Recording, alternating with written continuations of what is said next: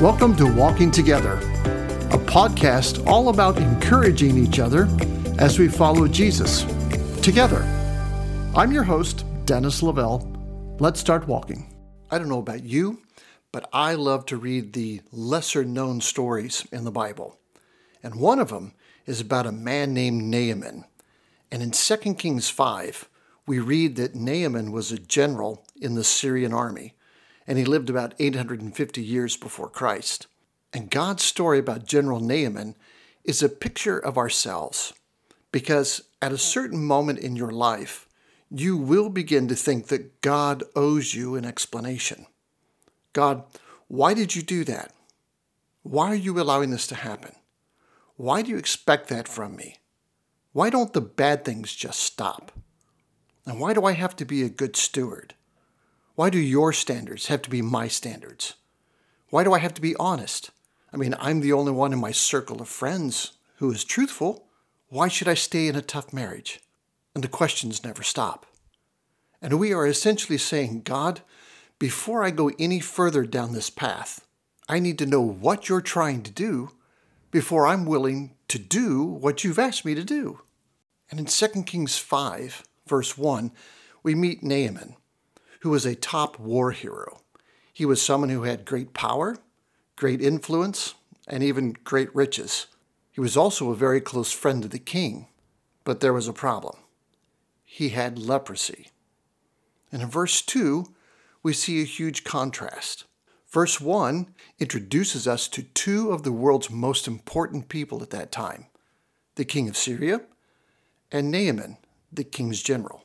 Then verse 2 shines a spotlight on one of the most unimportant people in the world, an anonymous foreign slave girl who is captured in one of the many raids of the Assyrian army. We don't even know her name, but she's now a part of Naaman's household and has become the servant of Naaman's wife.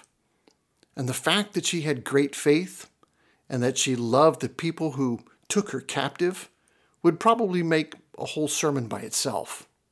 But in verse 3, we can feel the compassion she has for her master. I just wish that General Naaman would go see the prophet in Samaria.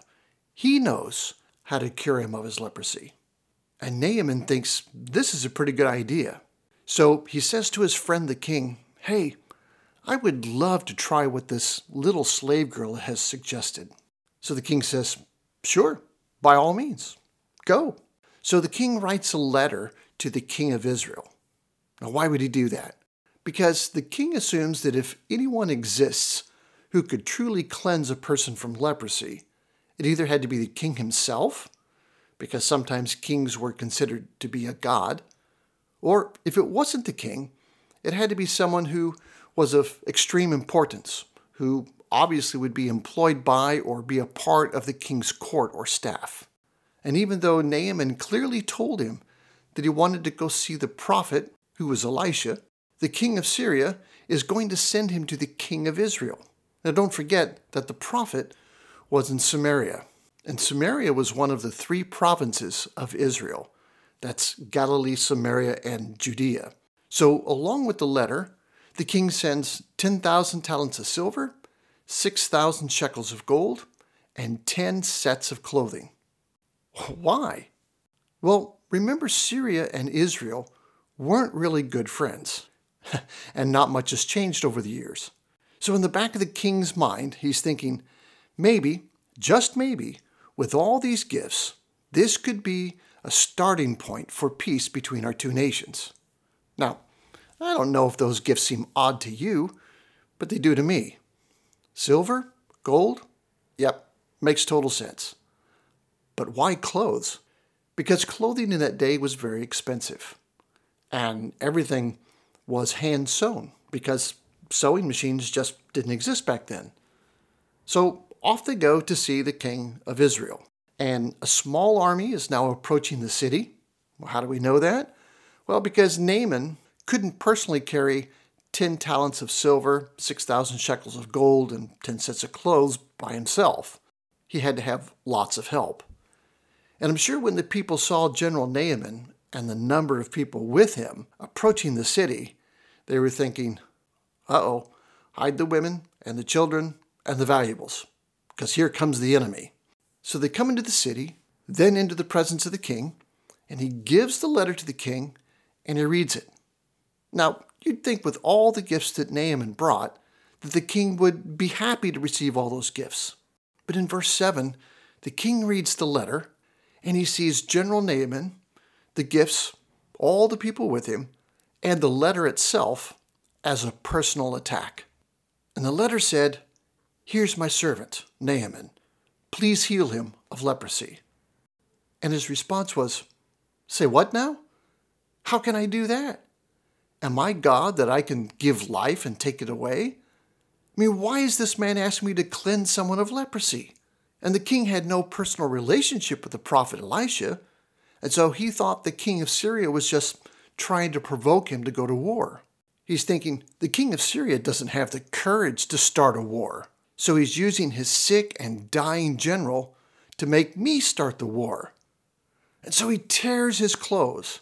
And that's what they did in that culture when they were overwhelmed or in great distress. So it's a good thing that Naaman brought all those extra clothes, because now he's going to need them. And in verses 8 and 9, Elisha hears about the king tearing his clothes, and he sends a messenger to say, hey, what are you doing that for? There's no need to get upset. Don't do that. Just send the man to me, and when I'm done, he'll know that there is someone who speaks God's truth in Israel. Now, Elisha lived in a rather unpopulated area, not really close to the city. So Naaman and all of his helpers who are carrying the gold, silver, and clothes, and all the horses, the chariots, everything and everyone, heads to Elisha's house. So now Naaman and everyone is standing at the door of Elisha's home. And while we don't see it specifically in the verse, it kind of hints to the fact that Elisha wasn't home. So in verses 10 and 11, they wait and they wait and they wait and they wait, and then finally someone shows up. But it's not Elisha. It's a messenger. And Naaman gets pretty annoyed. And he thought, I've come all this way. Surely Elisha would have the courtesy to come and meet me. But it's only a messenger. And the message that the messenger gives him makes him even more ticked. He told Naaman to go and wash himself 7 times in the Jordan River. Then, and only then, will you be cleansed of your leprosy. And now he is fuming mad. So try to imagine what's happening right now. A very successful general in the Syrian army is now going to be told what to do. And he certainly wasn't accustomed to that. A general usually gives the orders. And Naaman is thinking, what just happened here? That guy told me to go dunk myself 7 times in the river. And I know it's a long trip out here, but I don't need a bath. I need to be cleansed of leprosy. I want my life back. Dunk myself 7 times in a river? That's just stupid. This has been a complete waste of my time. And verse 11 is probably my favorite verse in the whole story. He had a preconceived idea about how the leprosy was going to disappear. Naaman expected Elisha to call upon the name of the Lord, wave a magic wand, 1, 2, 3, poof, the leprosy is gone. He had it all worked out in his mind how this was going to go down. Read that verse a couple of times and let it sink in. So just like the king of Israel took the letter and the gifts as a personal offense, Naaman took the message from Elisha as a personal offense. And in verse 12, he just starts muttering. Well, the rivers of Damascus, the Abana and the Pharpar, are certainly better and broader than this little muddy Jordan River. Go dip yourself 7 times in the Jordan. That man is insane. And Naaman was angry, and he was hurt. And he tells his charioteer, grab the reins, let's go home. Why? The solution just wasn't logical. What was Naaman's thinking? Well, I've come all this way from Syria, from my land to Israel. I stood before the king. Then I traveled on a long and dusty road to visit a prophet, and he doesn't even show me enough respect to come and meet me. So he sends a messenger with an absolute ridiculous and demeaning plan, and now I'm supposed to go to the filthy Jordan River and dunk myself 7 times in it? You've got to be joking. And I can only imagine the magnitude of frustration that he was feeling at this point.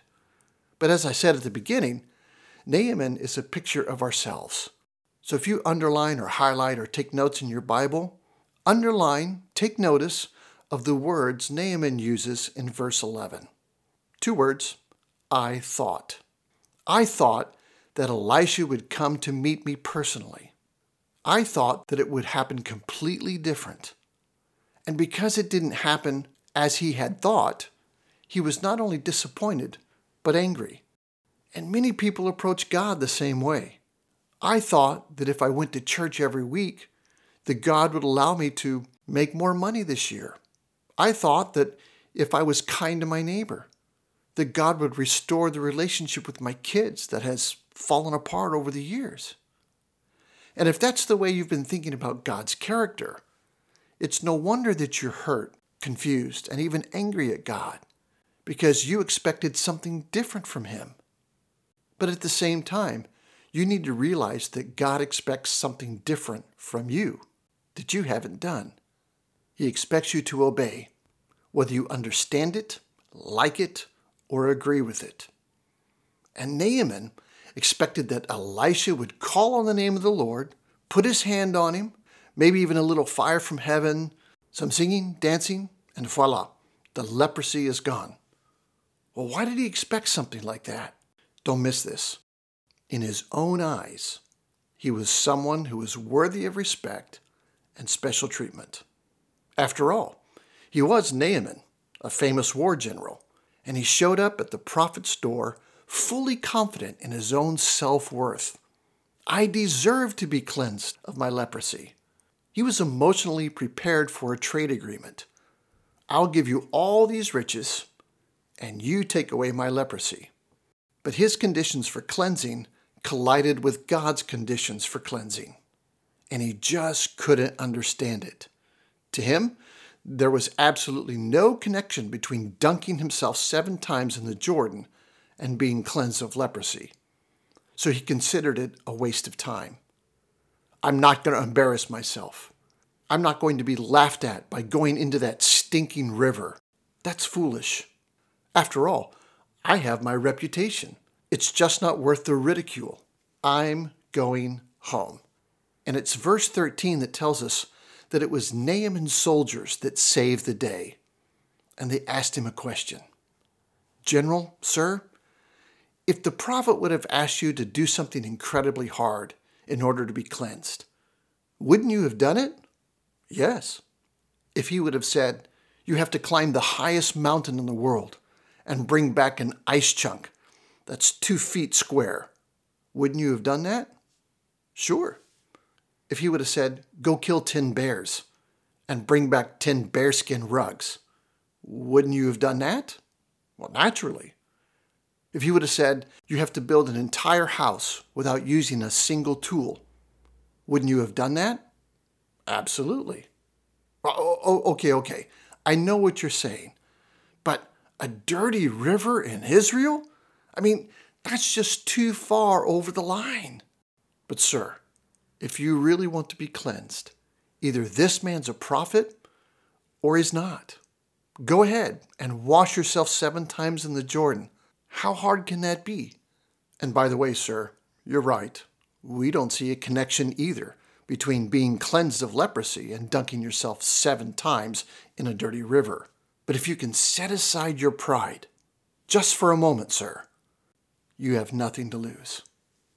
So he says, okay. He dunks himself 7 times, and he comes out of the river, and his skin is like that of a little boy. His leprosy was gone. And Naaman and his army goes back to the prophet's house, and there's Elisha standing at the door waiting for him. And he says, now I know that there is no other God than the one in Israel. And if I were Naaman, I would be asking a few questions about now. Like, does everyone who dips 7 times in the river get cleansed?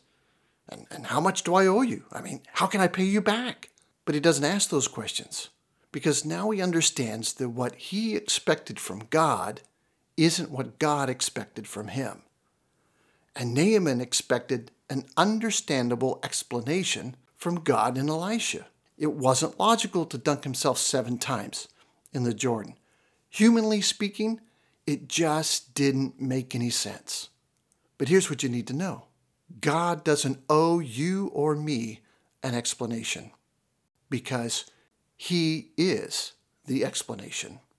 The reason we obey God is because he's God. No other reason. Not because we have found a good explanation of why things are happening the way they are, but because he is God. And of course, Naaman wants to thank Elisha by giving him the gold and the silver and the clothes, to which Elisha says, "No way, you cannot pay me, because I didn't do anything. God did it. That's the reason I didn't come out to greet you. That's why I sent a messenger to you. I didn't want you to think that I had anything to do with your cleansing, because I didn't. God did this, not me." And maybe you see yourself in Naaman today. Maybe you're hesitating to do what God has told you to do. It may not make sense, but if God is prompting you to do it, please obey. And I invite you to obey simply because God is God. And that's all the reason you'll ever need. Maybe you're engaged in something immoral or unethical.